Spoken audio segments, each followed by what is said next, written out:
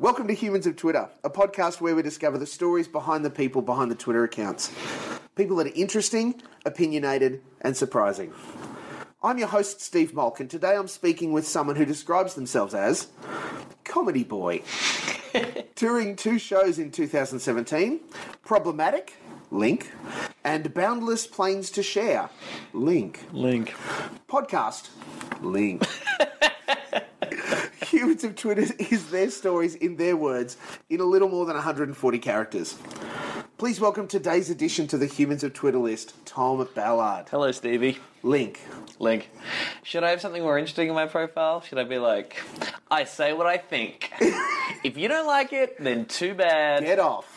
Retweets not equal endorsements. Oh, well, you would have to include that if you're a journalist, I think. I had a bit of actually back and forth. Someone was having a go at me after my stint on Q&A recently, and I tweeted a range of things relating to the protesters that Yes. out there, and also some other perspectives on Bill Leak and his work. And this guy refused to accept that retweets did not equal endorsement. So he couldn't buy that you were just sharing something that people might find interesting or engaging. And by tweeting articles about the people who protested during Q&A, I was legitimising their protest and putting my cards on the table as to who exactly I supported. And also, my retweet of Lee Sales' story about Bill Leak, that was insincere. You see, that's what I was supposed to do to try and cover up my bias. Right. So he could read into the subtext of the retweet and tell me exactly what I was doing there. Who would be a famous person in Australia in 2017, Tom Ballard? Who would what? Who would be? Oh, yes, it's a nightmare. Every day's a freaking. Can I swear? Yeah, please. Every day's a fucking nightmare. Particularly when you start to head down a path of, someone who wants to engage with the general population or engage in social media. Yep. The very nature of it being social. Yes. All of a sudden, More like anti-social media, if you ask me. it gets crazy at times, right? The number of times I've had to learn the lesson, don't engage. And particularly when I do things every now and again that aren't comedic, that are a little bit more in, the serious realm. I put out what I really think about there, or obviously, hosting Q&A is quite a po-faced gig, and we're talking about some serious stuff. Yeah. I've got to refrain from trying to resolve those culture war debates in 140 characters. I should just try and be funny and put links. Funny and links, that's all I should do. Yeah. It's, I guess you find yourself in an interesting position because there aren't too many people.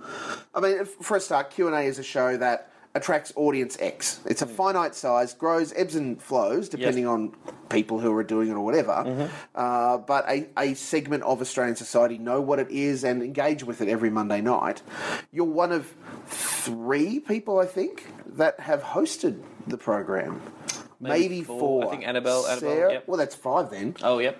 Because obviously Tony is key host. Virginia Trioli's done it a couple of times yourself. Annabelle Crabb, correctly. Sarah Ferguson, I think, has done it once or twice. Yep. Sorry, Mrs. Tony has done it once or twice. Please. Can you An imagine astounding what journalist Sarah in her own would get? right. Yes, right. Like, in that context, we talk about the criticism that comes to people that have a profile. Yes. Sarah Ferguson, incredibly talented journalist, host of her own TV show on the ABC, Walkley's Out of Everything. Yeah. Oh, nepotism is not dead. Right. Tony gets his wife to host. Whatever. Yes. No, I mean, yes, it's a slightly poisoned chalice. I enjoy doing the show, and it's an honour to be asked, but we'll see how it goes. I'm certainly not going to curtail my political expression outside of that gig for the sake of occasionally filling in for Tony Jones, as much as I love doing it and would happily go back any time. I'm a comedian first and foremost, and I'm getting a bit more politically active out there, so that's not going to stop anytime soon. The interesting thing for mine is that in them asking you to be involved, not that you weren't political before, but I think that the stuff particularly that you speak about on stage now is more overtly political. But it was, Tom, we'd love you to come and have a go at this thing, before it was the Tom now Sure. Boundless Planes Tom. I guess it was kind of presenting skills. The first one in 2015. The first one was this queer special, 20 years since Priscilla, Queen of the Desert came out. Fred Nile was on the panel. Yes, I remember it well. It was right. a really good episode because of how you managed to maintain a broadly respectful conversation. Well, I hope that's very nice. I mean, Fred Nile afterwards said that he thought I did a good job, and that was a point of pride for me because I felt like, Fred and I have very different views on the world. If he feels like he was well done by in the course of that conversation, then there must have been something to that, and it was going along okay. So I guess initially it was just presenting skills that I maybe had, and that they wanted to give me another chance on the station, which was really good. But yeah, since then certainly I guess I've been pushing a few more buttons politically and putting stuff out there. But yeah, no, I love doing the gig. It's great. But I certainly don't view hosting that role as any way to further a political agenda that I have. That would be the worst fucking way to do that, by the way. Yeah, for sure. And secondly, when you're in that chair, your job is to get the question answered. That is actually your job. So no matter where the questioner is coming from, your job is to listen to what the panel's saying, how they respond, and try and ask yourself, have they actually addressed the question there? And is the questioner's case being prosecuted here in some way, but they're answering the question. So that's actually the challenge. And you get to say the immortal words, I'll take that as a comment. I'll take that as a comment. I think I did that once maybe in the first one. Still haven't done it. I don't think he says it that much more anymore, does he? Look, having not interviewed Tony to know for sure, yes. I think the postulation is he is aware of the fact that that phrase has entered into the vernacular because of it. Yes. That now it's like, well, no, I can't say it. Or that when I say it, it's almost It has a lot of power. With great power comes great responsibility. Exactly. It's Quanda Bingo. Yes. Tom, how do you, in social settings, how do you introduce yourself? I just say I'm Tom, generally. Gosh, I'm trying to think now. I mean, yeah, I just try and say I'm Tom. I try and explain what relation I have to the maybe mutual friend or mutual person that we might know. Part-time Q&A host. Oh, right, but I never say I'm Tom and I'm a comedian. I try and push that as far back as possible into the conversation or if I get in Ubers or taxis or anything like that, I just think it's... If they ask the question, I'll answer. I would never quite lie, but yes, I'd rather talk to people as just normal people, as opposed to a kind of comedian performer vibe. Well, it becomes the weight of expectation, doesn't it? If you said, "Hi, I'm Tom and I'm a doctor." Yes. What kind of doctor? What kind of dog? Yeah. You're a comedian. Oh, tell us a joke. Tell us a joke is classic. Yes, I've never heard of you. Do you know this racist, sexist comedian? I think it's hilarious. Yes. Oh, no. Yeah, I guess everyone's got their own tastes, really, don't they? That's how the conversation often goes. But yes, I mean, there is just... If you mention you're a comedian and they've never heard of you, there is an air... There's something in the air that indicates, well, you can't be that good then, can you? If you're not Carl Barron, you can't be that good, really. Can you, mate? Do you know Daryl Summers? Yeah. Can you hook me up with the ostrich? Oh, God, old school. Yeah, well, for a lot of people, that was their first exposure to a lot of comedians and even comedy in the variety context. We had In Melbourne Tonight and those kinds of late-night shows, and then it kind of straddled between them post-Don Lane before we started to get Tonight Live, or it was about the same time, but it was almost a different market. Yeah. So comedians, of course, they dredge up now, because luckily people have recognised we don't record over tapes at television stations. We just digitise the hell out of everything. Yeah. Because we will then want to show the first time that Kate Blanchett appeared on Hey Hey It's Saturday, or when Tripod came and did their Red Faces thing. Will your first live performance on television come back to haunt you at some point? Or has it already? I've got ahead of it, yes, on my first DVD, my only DVD, which was the recording of my show, Tom Ballard Is What He Is. One of the bonus features was my first spot on Channel 31. Great. On a show called Studio A. It's hosted by Dave Thornton. Yeah. During which my microphone cut out halfway through my set. Yes. And all you could hear was the audio from the guest who'd just been on at the desk, which was a man with an intellectual disability who'd been in a band and was promoting the band. The band were doing fantastic, but he wasn't too much of a fan of me, and so my mic cuts out, and all you can hear is him going, queer.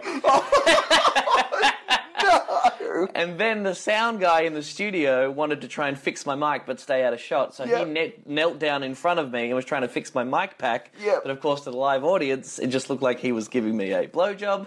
And it all went bad. Goodness. Good stuff.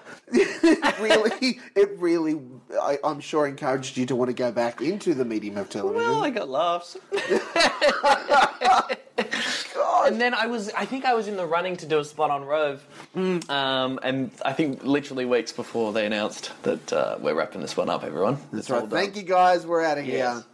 That would have been huge for me because I grew up watching Rove and that show meant so much to me and stuff. So that was a shame. But then, doing the gala for the first time, that was like kind of mind blowing because even though that didn't go to air, didn't actually get on the final broadcast. But being on the thing that I'd watched so much as a kid, used to tape on VHS and watch again and again and again until it got like fuzzy grey lines all over it. Yeah, that was really cool. That sucks, though. I mean, cool that you had the opportunity and experience. Yes. But that first time at the gala, hey, I did it. Oh, hang on, I'm not in the edit. Not actually in the edit, yeah. We got the footage, it went on YouTube.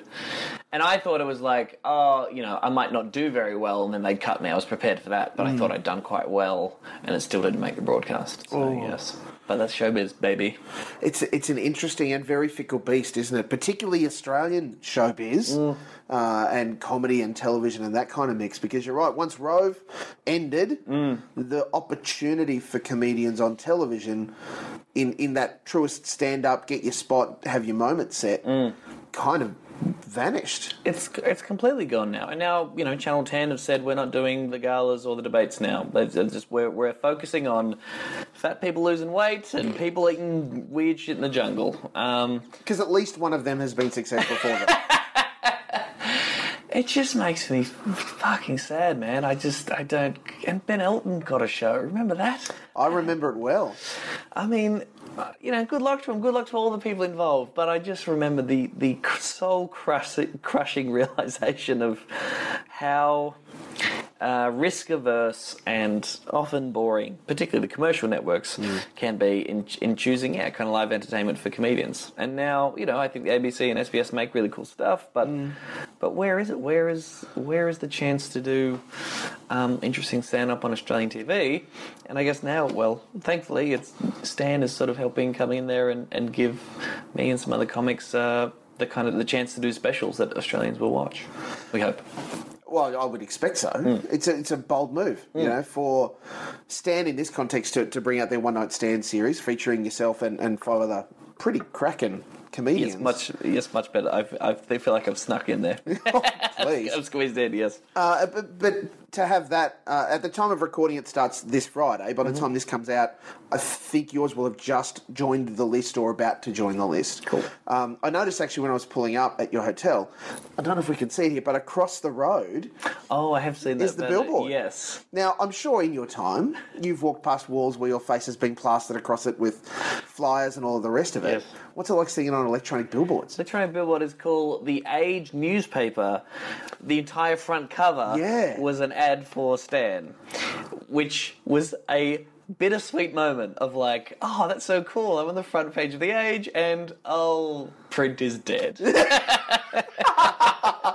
Like, whenever I saw the front page of the Sydney Morning Herald and the full thing was an ad, I was just like, that's so sad and awful. But then with this one, I was like, well, it is promoting my comedy. So, I was torn.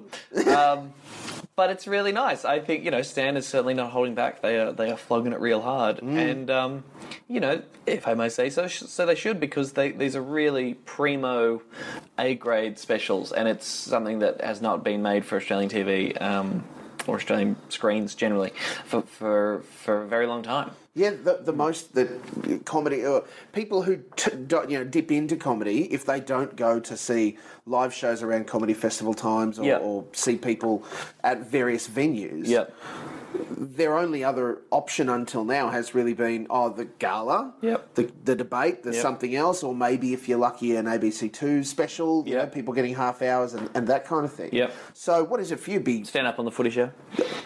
Please, if we can. Yeah. 60, 90-minute specials. Yeah. Like all Tom Ballard all the time. Yes. Just bringing the truth bombs. But, you know, uncensored, not edited to within an inch of its life. A special that's allowed to breathe. A special that's, you know, in the same vein as like the big specials that inspire you as a comedian that you see on Netflix or you know, YouTube pirated. You know, like shows, full-length shows filmed in front of an audience of people who are into you and in a really nice theatre. You know, shot with multiple cameras in a pretty way. It's awesome. Yeah, and watching the edit back, it was very not moving, that would be ridiculous, but just a nice kind of like very satisfying thing to watch. And so yeah, I hope people will dig it. I'm sure a great affirmation for you as a performer to be able to see, because you would have seen yourself, you know, strut your stuff before, in that people would have filmed it, right, either intentionally or otherwise. Yes. To do that, but to have this is the Tom Ballard show. This is my thing. Yes. And watching it back, it's good to hear that you had that opportunity. Not that I would have doubted it, but to be able to see it and go, yep, this all has come together well. There's no jokes or a punchline that's out of place because of the edit or something like that. Yes, and being able to give notes back. Editors are really sensitive to, you know, what makes good stand-up comedy. No like cutaways to the audience laughing pointlessly to remind you how comedy works. And also, it was just, I recorded my first show in 2009 or 2010, I think, and then haven't recorded anything since then. So, you know, a frustration with comedians perhaps sometimes is just like you burn through so much material, you write a show, and then as soon as the festival season's done, it's gone. So documenting all that and getting to be able to take my favourite stuff from my comedy over the past couple of years and work them into that show, that was really fun. Was grade 11 Tom always destined for comedy? Grade 11 Tom? No, I wanted to be an actor, really. That was the plan, and so I failed at that. I didn't get into any acting schools, and I kept doing stand-up because I was doing high school competitions, Class Clowns, and then raw comedy, and then just kind of got more and more addicted to it and wanted to keep doing it. But no, I think in year 11 I still would have been like, acting is for me. Yes. And comedy is still proper theatre. I'm not a clown. Who won Raw the year that you were in it? Hannah Gadsby, never heard of her. Hack. Complete hack.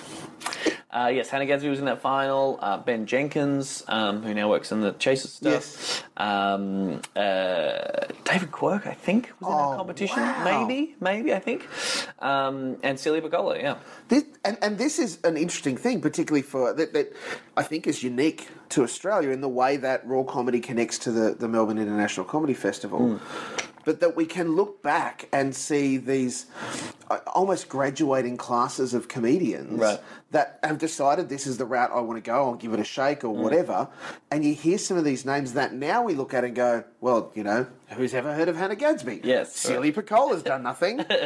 Like those kinds of things. And for all of the successes, there are absolutely people who, you know, tried it, didn't make it, not their thing, or tried it and persevered.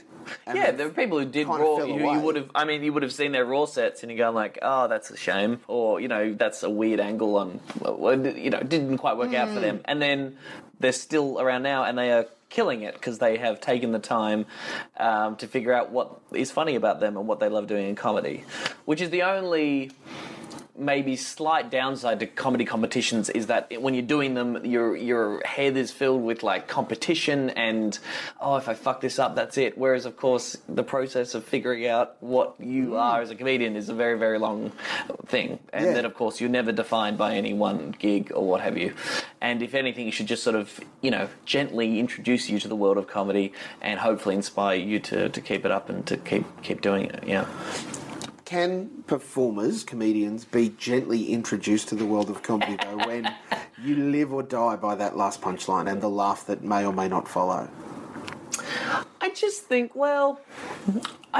like bombing at a raw heat is the best version of bombing, maybe. Or maybe not. Maybe all your friends and family are there and you tangibly lose something. But you know, the process of being welcomed, the Comedy Festival does quite a lot of work to say, you know, don't worry about winning or anything, just try and do the best gig you can. Let's give you support and resources and help you along this process of doing raw. For Class Clowns, you actually get a workshop with a professional comedian before you do Yes. your heat.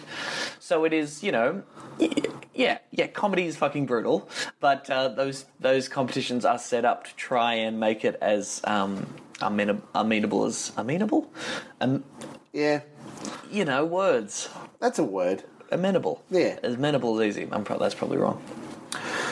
Do you find that your comedic voice has changed, or has it developed as you've improved as a performer? It changed a lot compared to, like, when I did Raw. I was 16 years old and I was doing wacky jokes about one-liners, about pigs not having the ability to look up, and random tiny-sized Mars bars. No, jokes that were just jokes and didn't really say anything about me or what I thought about the world. When I figured out I was gay, I started talking about that on stage, and that was sort of a bit of an evolution. And then over the past couple of years, it's been about, trying to figure out how to make my political opinions funny and to try and say something through that comedy and try and make it about stuff that I'm really passionate about, I think. So, yeah, that's, at least in terms of what I'm talking about, I think that's certainly changed. And I hope at least that I'm much more present in my material, and I'm doing things differently. I try to think about, whether the routine I'm writing at the moment has been done before, is a little bit hackneyed, or might. Yeah. So hopefully that's part of it as well. But I don't know. That's a question for other people to figure out. Do you find that it's harder to take your political feelings and thoughts and find the funny parts of that while still maintaining the truth of what has motivated that versus pigs can't look up? I mean, I try really hard to have funny as the number one. That is the most important thing, first of all. And if you're making a good point, who gives a fuck? You're a comedian. So the sweet spot is two things at the same time, which, Dave Chappelle, Chris Rock, Patton Oswalt, Rod Quantock, often Judith Lucy, people absolutely nail this, like, oh, God, that's funny, and oh God, that's true, and says something about, society and politics today. That's what you're going for. Yeah. And I've had some times when I've written a joke that probably isn't that funny, but does finish on a point where people can clap and agree, and I've tried to move them out of my act as much as possible, because you're kind of like, that's semi-cheating. Yes. They should be laughing, that should then transform into a round of applause because you're so funny and Yes. Articulate and insightful. Fuck, I hate myself even saying this. Imagine the people listening to this. Well, look, as much as anything, those that have hung in so far, I'm sure are interested in your process. Good. You're damn right. I've done okay. Yeah. Process. You're happy within yourself. Yep. Every night is constant self-doubt. Jesus Christ. What am I doing? I should have gone to uni.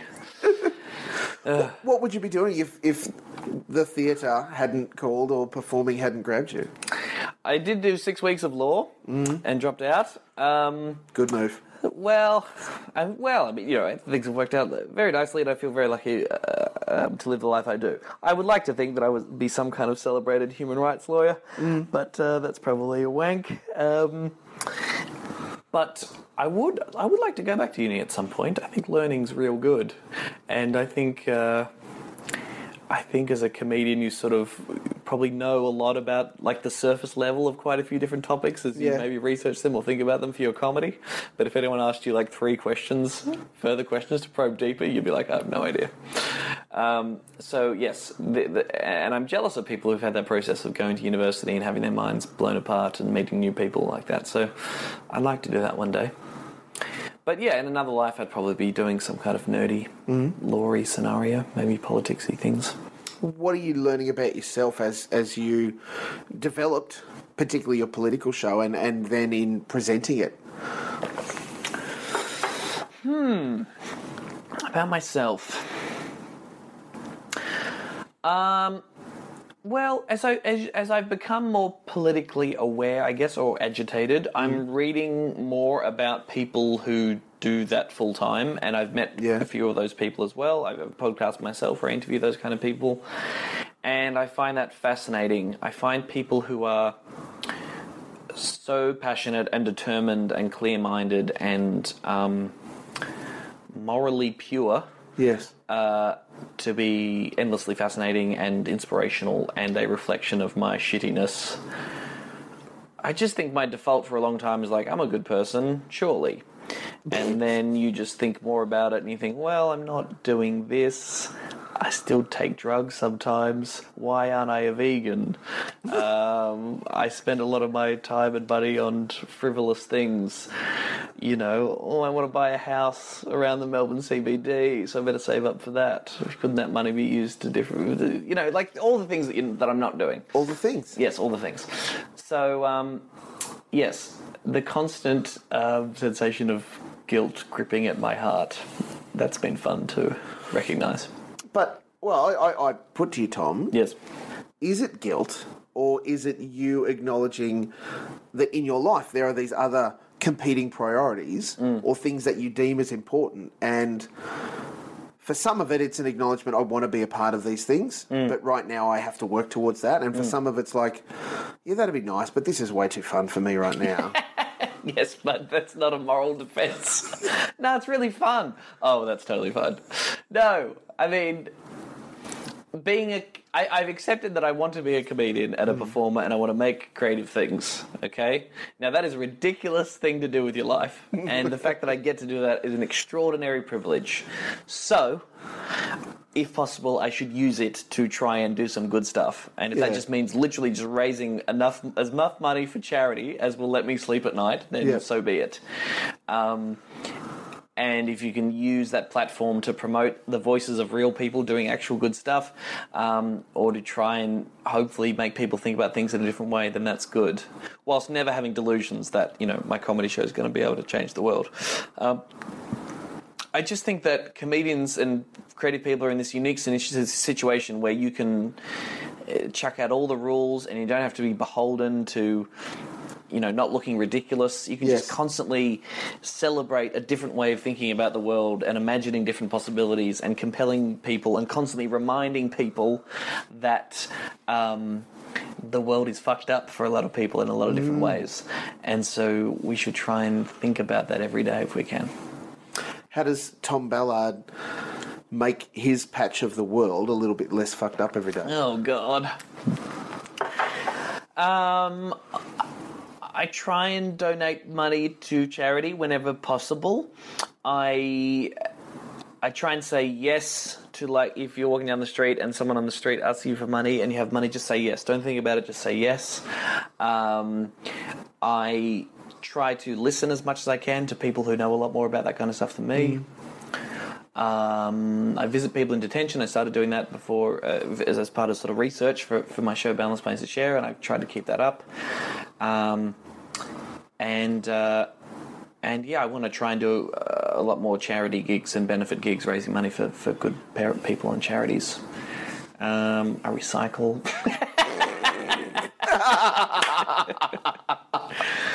I try, look, and you know, this is a sort of sinister facet of this, but as you get more politically involved, as you meet people who are doing it really tough and talk to people who work in charity sectors and, you know, for human rights stuff every day, there is this weird comfort you can take, I find anyway, where if I'm dealing with any shit in my life, reminding myself of those people's struggles makes me feel much better about my problems. It helps me put my problems into perspective quite easily. So yes, I'm a bit sad because of this breakup I'm going through, but I'm not in detention. Or, you know, yes, I didn't get that TV show, but I can absolutely put dinner on the table tonight and pay my rent, and it's no problem whatsoever. You know, all my family is still alive and loving and caring and accepting. And yes, there's some discrimination against me as a gay person, but compared to, say, young trans teens and stuff, I've got it pretty easy. You know, there's the constant putting your problems into perspective, I find, is a good solution for other troubles in your life. That's a pretty radically developed place to be for someone that makes dick jokes for half their life, right? There's no other way to be for me. I mean, you know, some people in comedy have mental health problems, and that's no good. And that's not that doesn't come from a rational place. If you don't find yourself in that position, to me, the only rational response to being a full-time comedian is, fucking check this out. How am I getting away with this? Yeah. I should spend every single second of every single day being thankful and trying to use what I've got to make the world less shit, if possible. If possible. If possible, please. I'm glad you brought up your podcast before, Tom. If it's okay, a couple of questions Sure. About it. The thing that I found confronting about your podcast is that, like standard podcast form, is sit down with someone that is amenable and that you're happy to have a conversation with. Yep. We record things. Hopefully there is fun times, end of podcast. Yes. The conversations that you have with people on your podcast sometimes are not, hey, so let's hang out tonight. No. It's, hello, person who has said some things directly about me in the media. Yes. Come and sit down and talk with me, please. I'm not going to be rude to you directly necessarily. Yes. Where does that come from as not only a place to begin, but then how do you find those conversations with people whose just straight out opinions are not what you would subscribe to ever, all at ever? Well, if I'm honest, I love talking to all sorts of people on my podcast, but the conversations that I do get excited about or think, okay, there's something going on here, there's something that's going to be different to people, are the ones with people who don't politically agree with me. So I get excited about doing them. I get scared about doing them. Sure. Because I'm worried they're going to tear down my entire worldview and expose me for the fraud I am. But I mean, I have tremendous respect for someone like Lyle Shelton from the Australian Christian Lobby agreeing to do my podcast. I don't know why he would do that, but he did. I think Peter Reith didn't really have any idea who I was, so he said yes. Or what a podcast is. Yes. Oh, he's just got into hospital today. I hope you're fine, Peter, Yes. if you're listening to Humans on Twitter. I always listen. Always big fan. I get notes. Big fan. He'll be fine. But, God, if this goes... Okay, anyway. No disrespect to Peter Reith, please get well. Yes. But I've got Senator James Patterson coming up in a couple of weeks. We have to try. And I do think there is something special about the podcast medium, where it is sitting down with two people in a conversation like you would in real life, as opposed to live radio or live TV, where people are, hounding you for an answer to the question, waiting for you to slip up, very much a gotcha kind of moment. Yeah. The podcast allows people to, rephrase something if they didn't phrase it very well, or reconsider their position, or, I've had people like literally answering a question and then say, no, actually, I don't actually think that. Let me think about that again. It's human. Yeah. And it's so much a better representation of the kind of conversations we have as people about politics and complicated ideas. So I find it much more enlightening. And when people tweet me, I never really liked that person, but I heard that podcast and it made me see at least where they are coming from, then I think that's good news.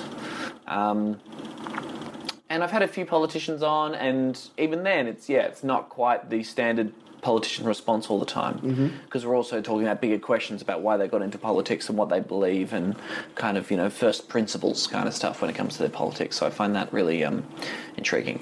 I am surprised that maybe some more stories haven't come out of my podcast. I just don't think journalists listen to them at all or across them that much. Or aren't desperate enough yet. I guess not.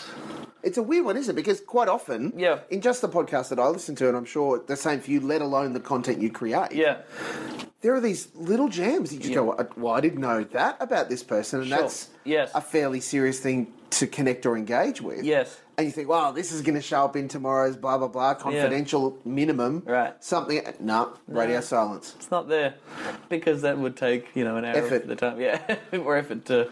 It's more than 5 minutes in. Yeah, and podcasts are still just this kind of subculture of the Australian media, bizarrely. Yet a major television network now is making and promoting podcasts. Yes, true, which is exciting, yeah. But also I just think if you tried to have a gotcha moment on a podcast, if you snipped out a few seconds, I guess maybe that's what happened to Milo Yiannopoulos. But most people would be like, well, I would listen to that full podcast to try and get the context there. Yeah. Hopefully. And that's good. I think that we need to get better at having conversations, and podcasts, I think, are helpful to that. Hope. Anyway. Are you a big consumer of podcasts?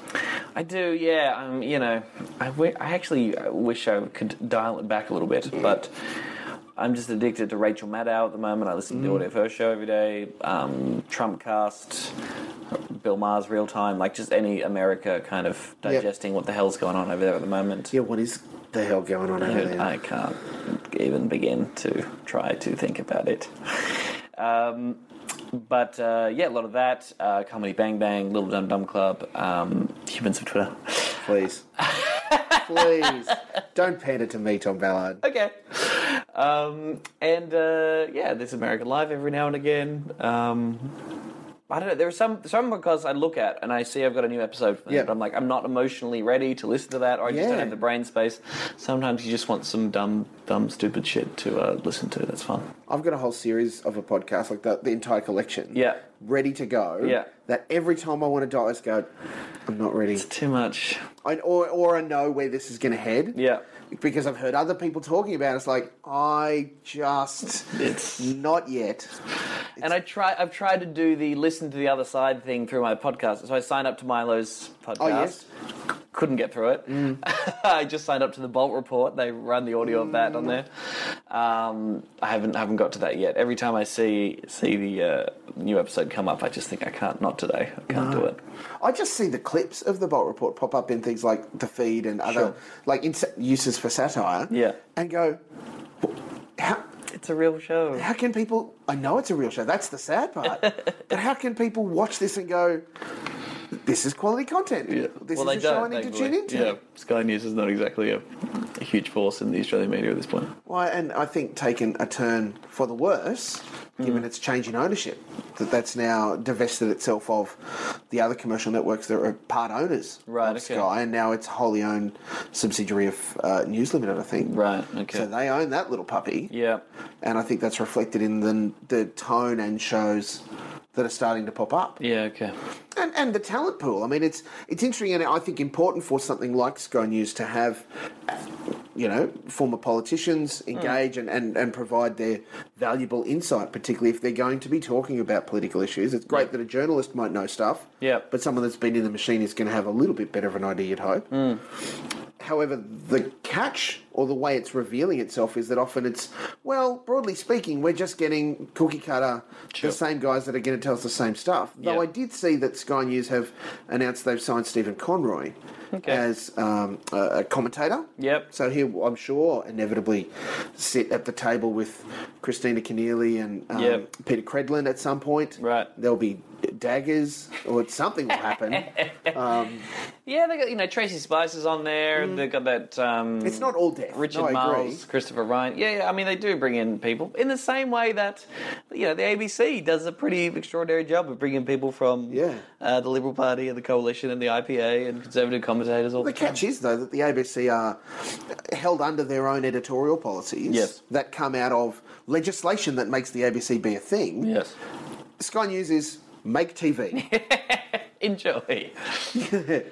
Yeah, true. I mean, the accusation against the left of living in our own bubble probably has legs, but the idea that the same doesn't exist on the other side of politics is a furphy. I think that's pretty clearly a sweet echo chamber. If you read Andrew Bolt's blog and watch Sky News and listen to commercial talkback radio, you'd be pretty I just need ensconced in your own bubble. To scrape my skin off every day, I think. To take in that much of any one person's opinion. Yes. You've either got to be the massive fanboy or you look to these poor producers that have to log this stuff or, find the moments to use when we're going to put particularly news satire shows like The Weekly and stuff or McAuliffe. They're just grabbing these things and they happen for 3 seconds. Someone's had to watch that entire show. The whole thing. Oh, boy. Oh, I just can't. Tom, what challenges you? What challenges me? Great name for a game show. Yes.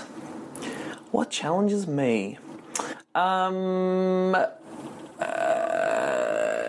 God.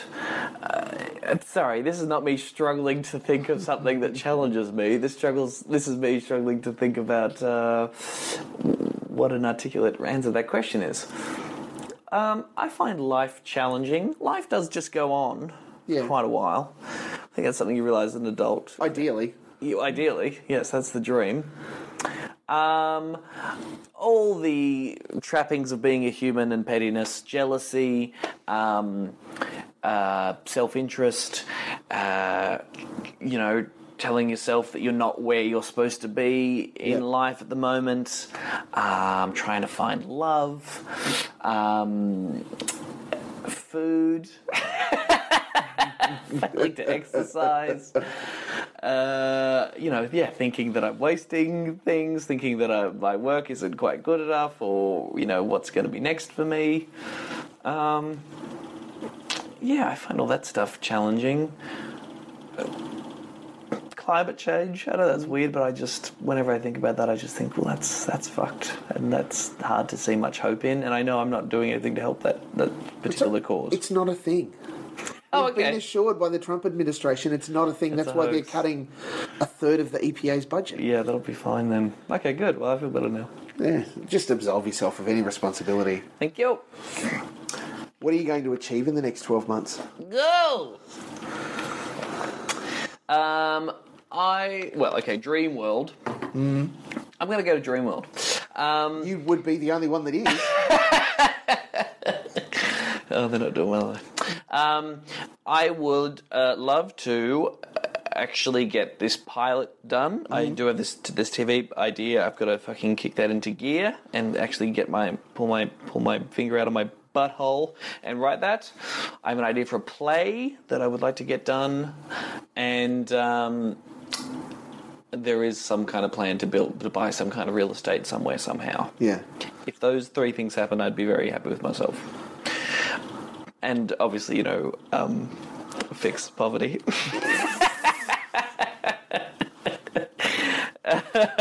Like you can just see the headlines. Tom, there's a theatre show, pilot, violet, fix poverty. Poverty as well. Well, don't want to make a big deal about it. I would also hope to achieve some kind of new way of thinking about doing political comedy that's actually going to get it in front of audiences that disagree with me. Yeah. And this is part of the deal, right? That you write hilarious lefty affirming comedy, and people who come to comedy festivals agree with you when they walk into the room. Sure. So, and I had an idea of trying to make some kind of version of Boundless Planes to Share that I could actually deliver in front of a young liberal group. Yeah. And be like, hey guys, no animosity here. This is just what I'm thinking. These are the facts I've come across, bringing me to this conclusion. Hopefully I'll make you laugh in the course of this 40 minutes or whatever, and then at the end of it, let's have a chat about it and where am I going wrong and why do you think differently. But that would have to be a very different version to the current, which is me going check out these cunts, and why are they being so mean? Oh, they are in your party and you idolise them. And super confronting too. It's, I'd be happy to try and pull on the heartstrings of young liberals and remind them that, they can't support this current system that tortures people and... Oh, and that the party of Fraser is responsible for who we are. Right. Yes, so that's a sort of dream that I've got to tinker around a little bit more and figure out what's going on there. Hey, Tom. Yes? Thank you so much for the chance to speak with you today, man. Steve, a pleasure. Please know the things that you've said are very special and you're highly valued, man. Thank you. Thank you very much, Steve. That's very nice of you. Thank you. My pleasure. If people were wanting to follow you in an internet situation, what is the best way for them to do that? With my consent. They can hit me up on Twitter at Tom C. Ballard. I'm on Facebook, Tom Ballard Australia, I believe, annoyingly. And that is annoying. TomBallard.com.au is my website, so all the details of what I'm up to are there, and my podcast is up there too. It's on iTunes too. You can subscribe to it there. It's called Like I'm a 6-Year-Old, and that's pretty much me. This has been Humans of Twitter, and I can confirm that at Tom C. Ballard is indeed human. Hooray! Hooray!